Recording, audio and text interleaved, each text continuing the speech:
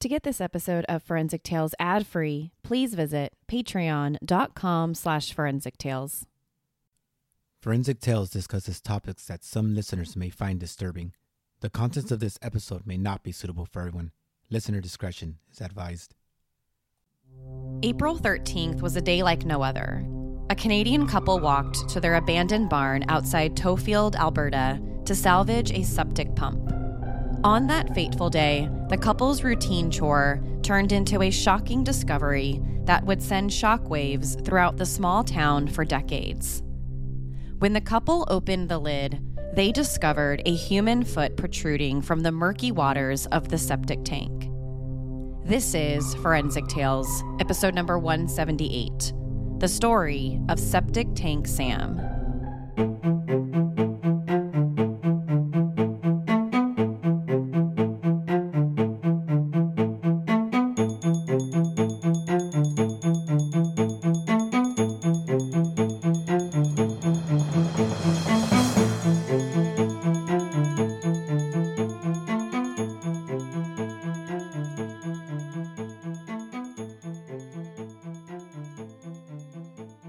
Welcome to Forensic Tales. I'm your host, Courtney Fretwell Areola.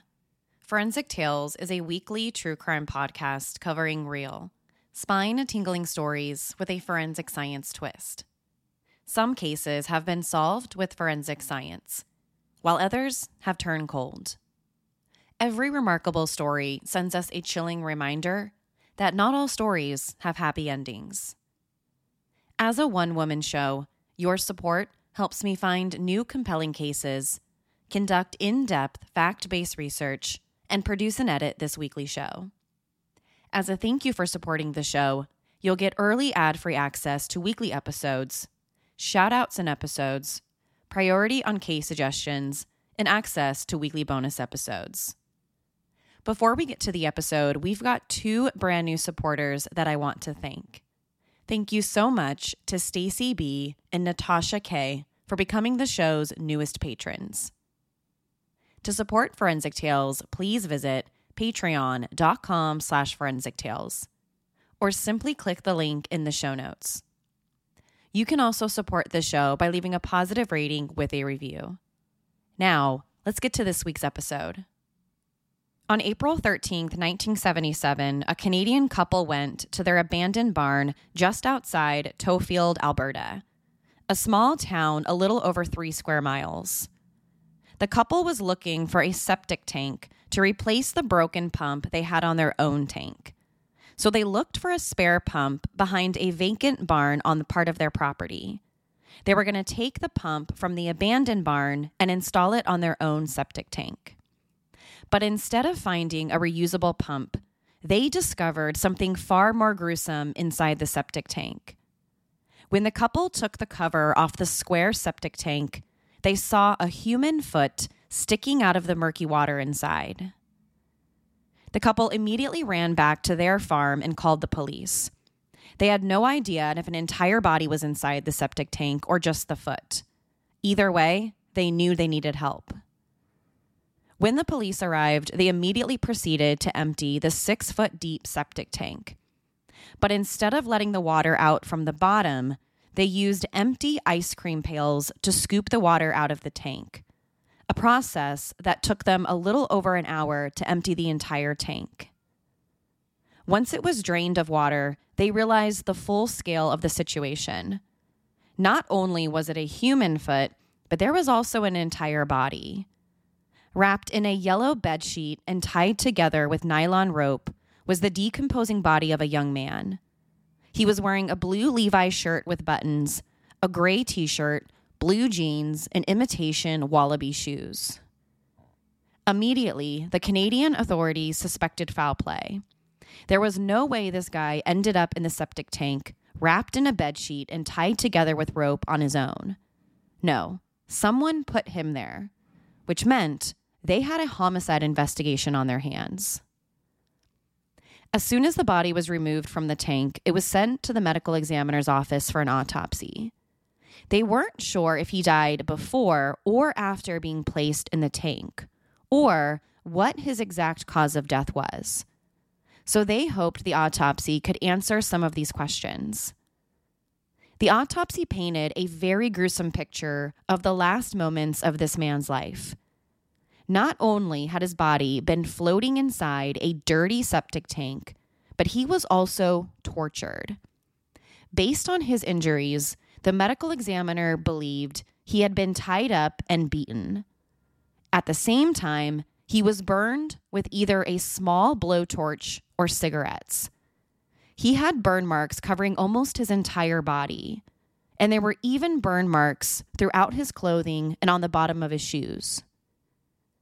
He had also been sexually mutilated before being shot in the head and chest. The sexual mutilation was so extreme that the medical examiner initially had difficulty identifying him as a male. Then after he was shot to death, his body was placed inside the 6-foot-deep septic tank on the abandoned farm.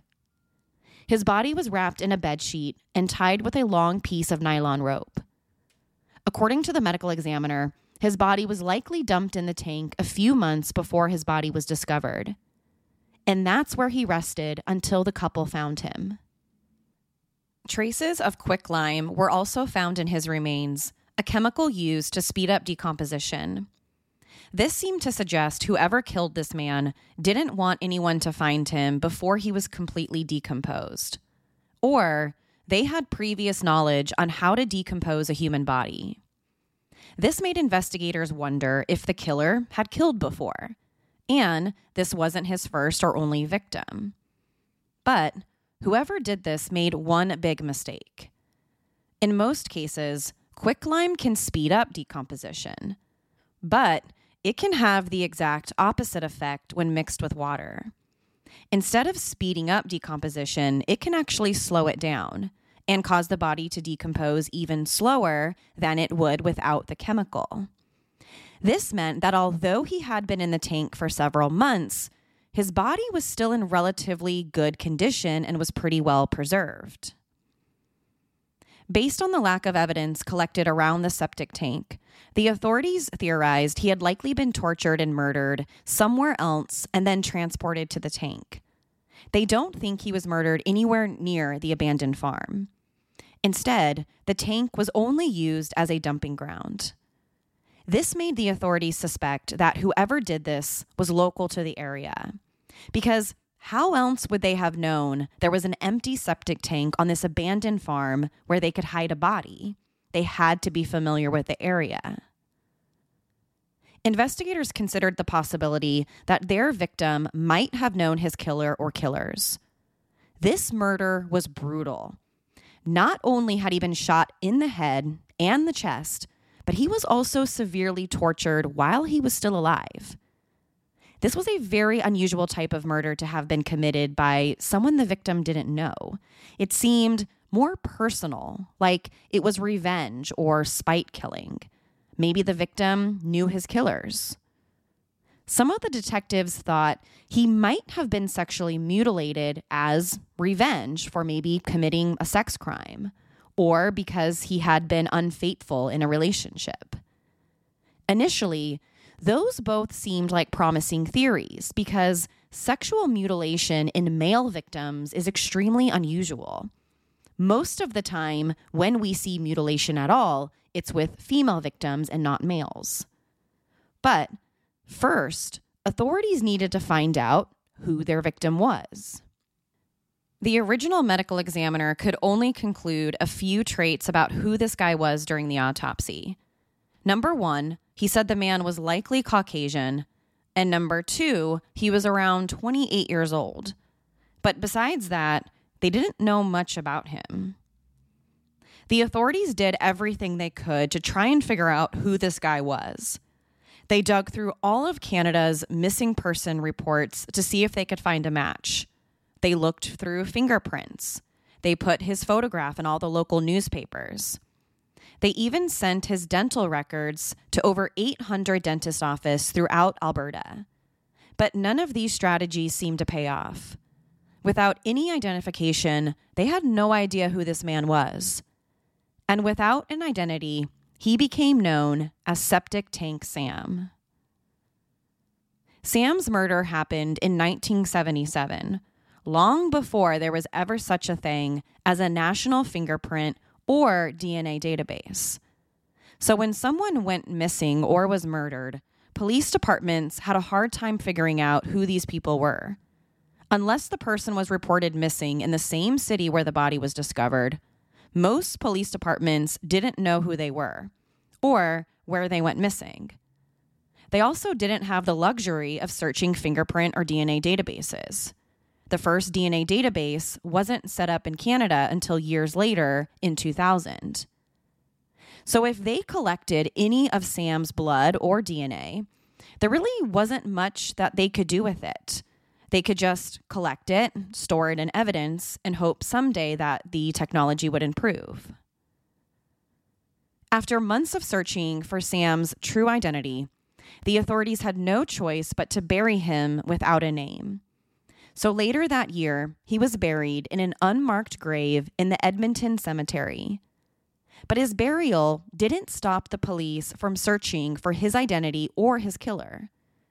They continued to pursue every lead in the case, but nothing promising turned up.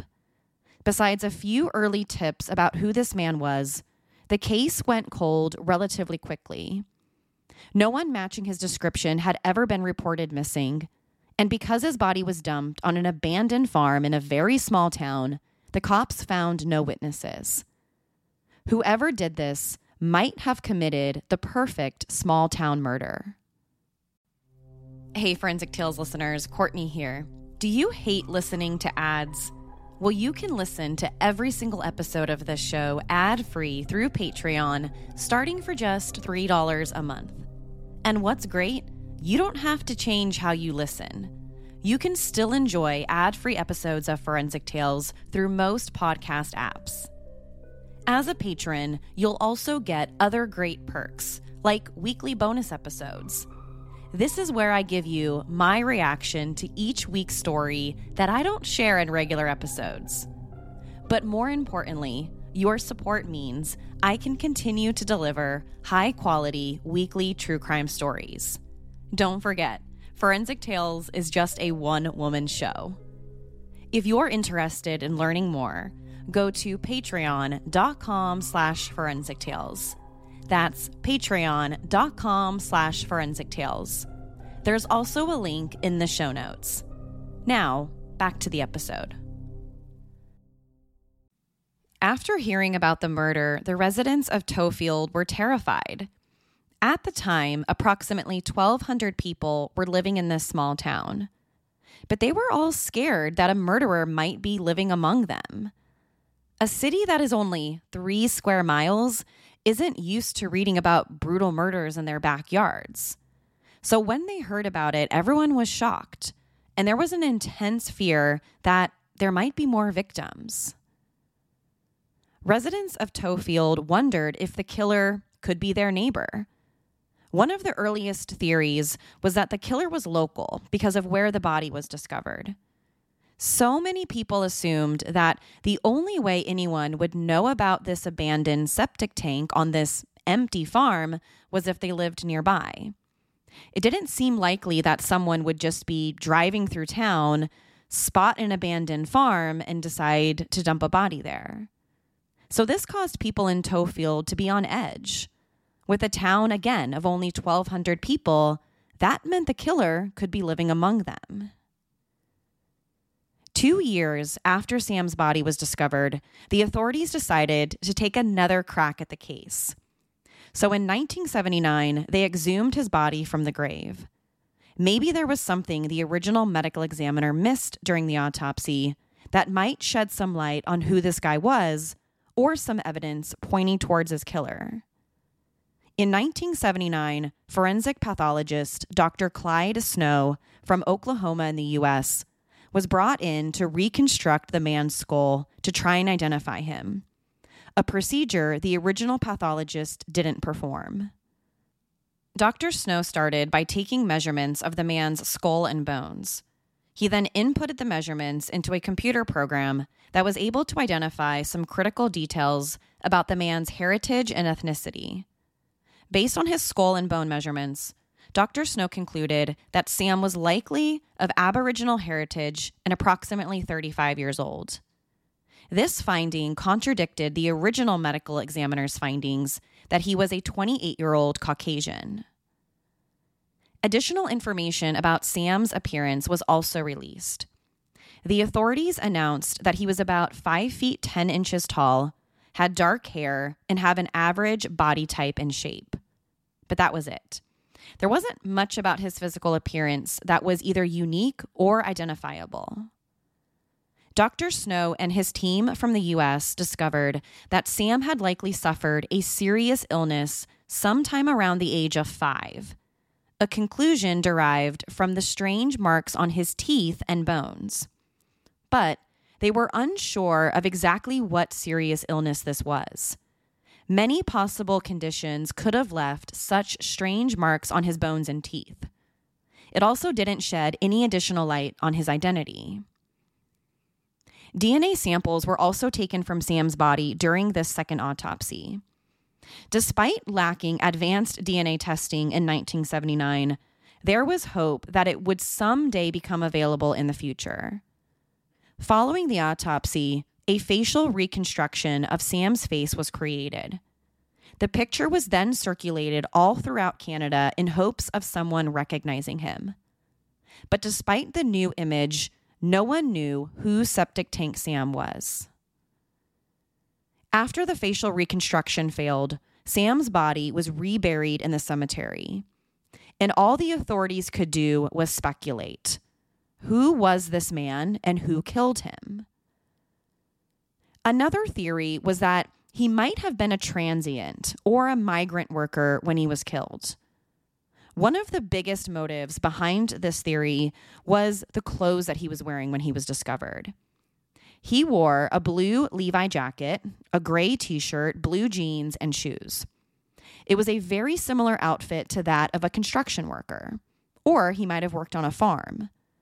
But that was only the authorities' best guess. They had no way of knowing for sure whether he was actually a transient or a migrant worker. They also didn't know if he worked in construction or on a farm. Again, simply a theory. The mystery surrounding Septic Tank Sam murder and identity lasted for years. The authorities interviewed many potential witnesses and tracked down thousands of leads, but got no closer to getting their answers. Despite finding strange marks on his teeth, forensic dentists could not identify him based on his teeth. 21 years later, in 2000, Sam's body was exhumed now for the second time. Over the last 2 decades, DNA testing in forensic science had come a long way since the first time they exhumed his body in 1979. There was also a lot of public pressure to get this case solved. Not only did Alberta residents want to know who Septic Tank Sam really was, but they also wanted to know who murdered him, and they wanted the person or people to be held responsible. So they decided to bring him up from the grave once again to see if they could find out. But nothing new was actually discovered in 2000. By then, more of Sam's body had decomposed, and they couldn't gather any further information. So once again, he was reburied. And for the next 4 decades, Septic Tank Sam laid nameless in an unmarked grave. 40 years later, in October 2017, the Alberta RCMP Missing Person Unit announced the launch of a national DNA program focusing on identifying unidentified remains. The program would allow law enforcement to obtain DNA from people with a missing family member for a potential match against unidentified human remains on the DNA index. Alberta authorities hoped this new program would provide some answers in several unidentified and missing person cases, including the case of Septic Tank Sam. For Sam's case, to be eligible for this new program, they needed DNA. If no usable DNA was left in the case, it wasn't eligible for the program. So their first task was to revisit the evidence folder. Fortunately, investigators back in the 1970s had collected several DNA samples from Sam, and the DNA was stored in evidence. But there was no guarantee the DNA was still usable. The DNA had been sitting in evidence for over 4 decades. So there was a big chance that the DNA had become too degraded to test after all of these years. There was also no guarantee they could obtain a complete DNA profile from him. 2 years later, in 2019, RCMP, or Royal Canadian Mounted Police, sent a partial DNA profile that was collected from Sam's body in 2012 to be compared against this new database. While everyone anxiously awaited the results, there was a new sense of hope in the case. This was the first time DNA collected from Sam's body would be compared to a database. So there was a lot of hope that this might finally crack the case wide open. But when the results came back, they were extremely disappointing. The DNA comparison failed. Sam's DNA didn't match anyone in the database of missing family members. So the investigation was back to square one.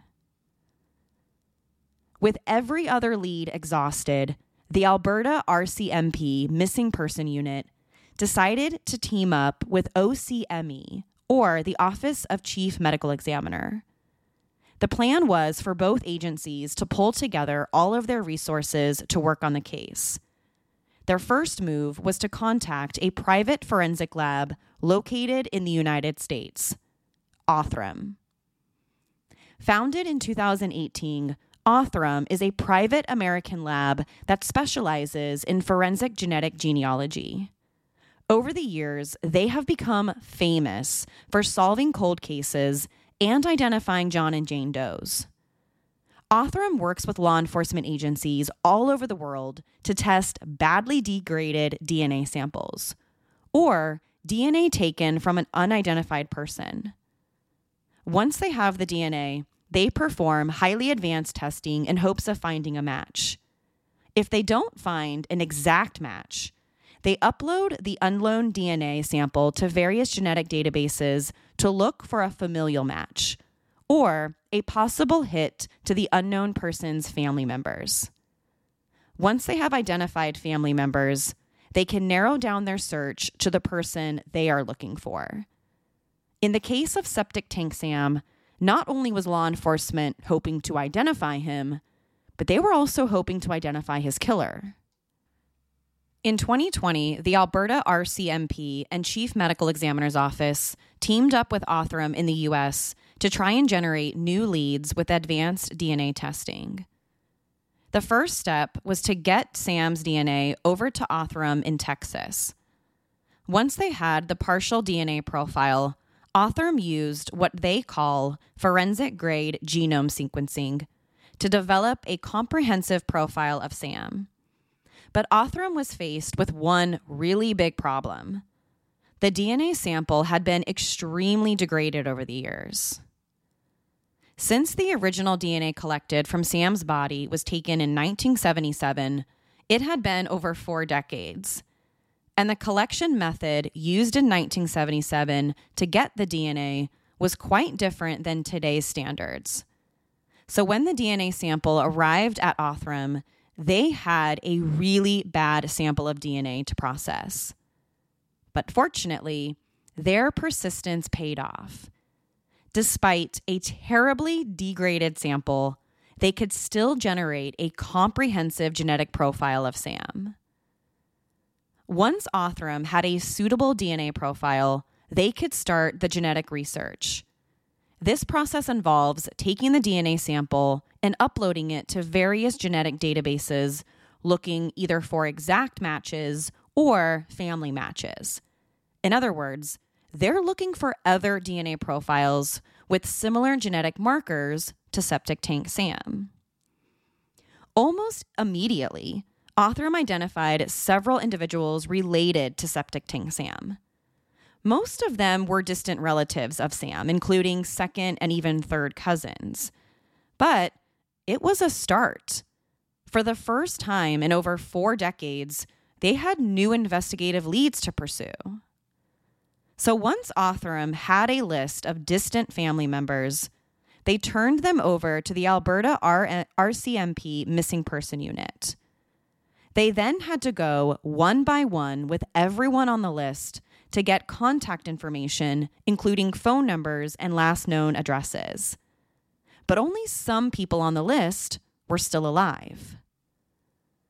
So once they had the person's contact information, they contacted them to ask for a DNA sample. But this was a little tricky. Not everyone was too excited about getting a phone call from the police wanting to know if they could get a DNA sample. But after the police explained what exactly they were doing and why they wanted the DNA sample, everyone agreed to submit one. Once the Alberta RCMP had the DNA samples from the family members, they sent them back to Othram in Texas for more DNA testing. First, they needed to compare and determine if the DNA samples were familiar matches to Septic Tank Sam. As soon as this advanced and more thorough DNA testing was done, they finally had a match. Othram was finally able to identify Septic Tank Sam as Gordon Edwin Sanderson. After 4 long decades, the true identity behind Septic Tank Sam was finally revealed as Gordon Sanderson. He finally had a real name and a real identity, not the name people had given him over 40 years earlier. But 2 major questions still lingered. Who exactly is Gordon Edwin Sanderson, formerly known as Septic Tank Sam?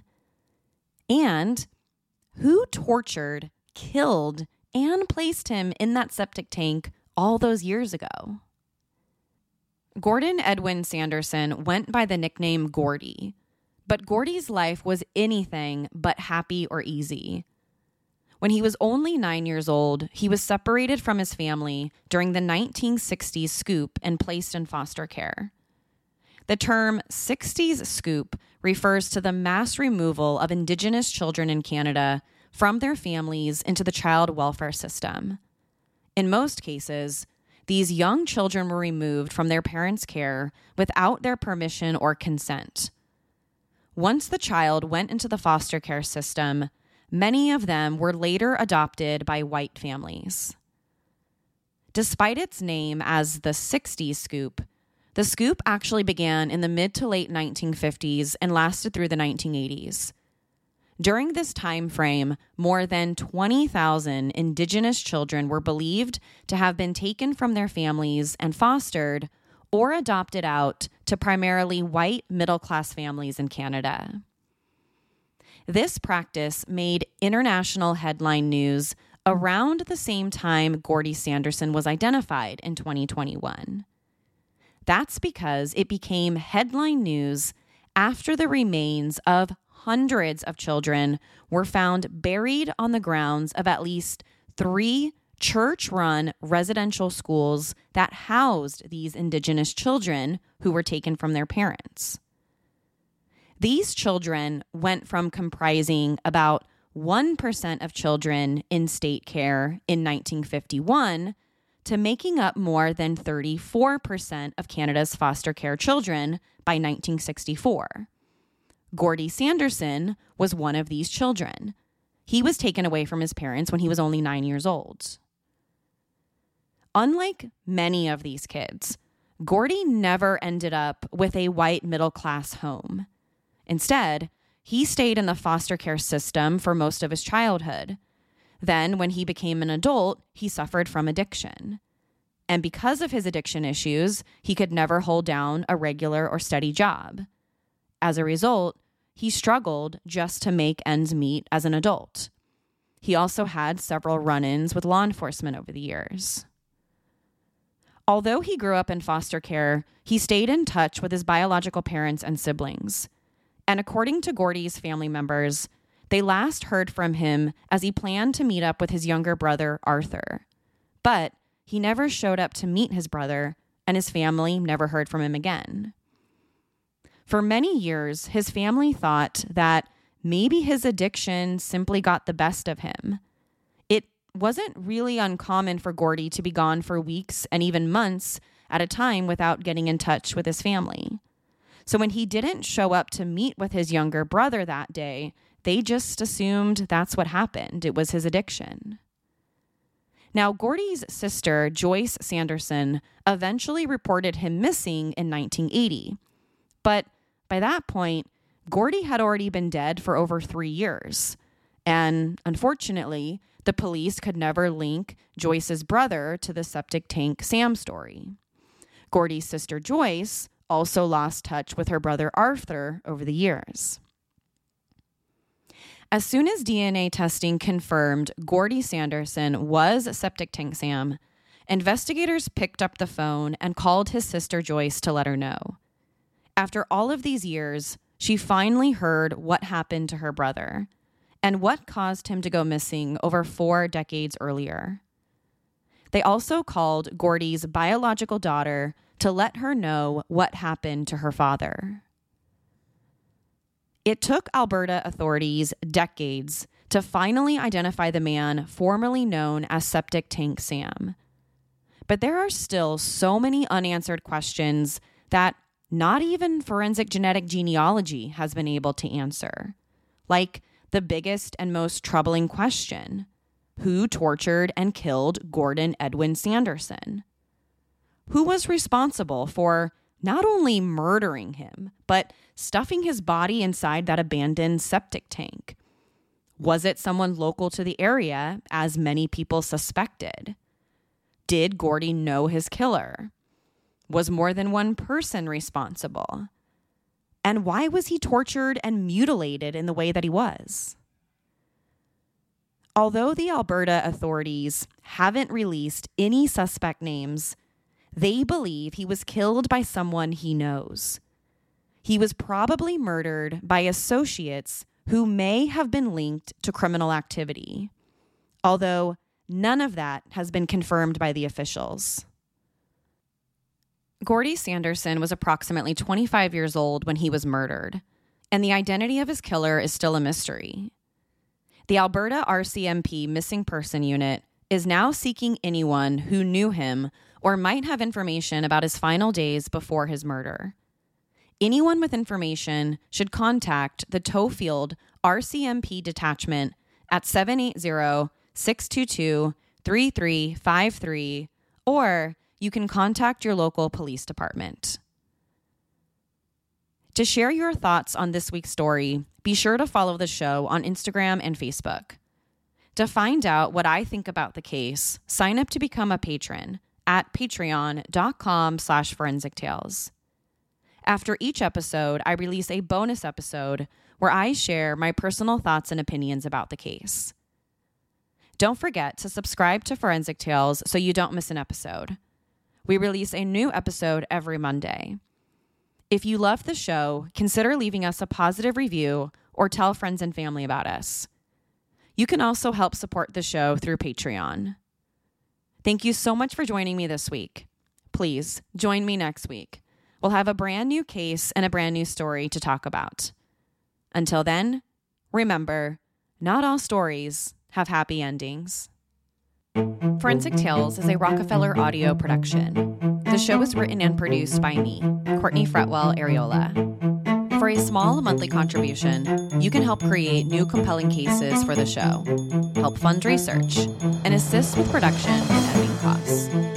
For supporting the show, you'll become one of the first to listen to new ad-free episodes and snag exclusive show merchandise not available anywhere else. To learn about how you can support my show, head over to our Patreon page, patreon.com/forensictales, or simply click the support link in the show notes. You can also help support the show by leaving a positive review or telling friends and family about us. Forensic Tales is a podcast made possible by our Patreon producers: Tony A., Nicole L., David B., Paula G., Nicole G., Christine B., Karen D., Sherry A., Michael D., Nicola, Robert R., Jerry M., Brian W., James C., and Natasha K. If you'd like to become a producer of the show, head over to our Patreon page or email me at Courtney@ForensicTales.com to find out how you can become involved. For a complete list of sources used in this episode, please visit ForensicTales.com. Thank you so much for listening. I'll see you next week. Until then, remember,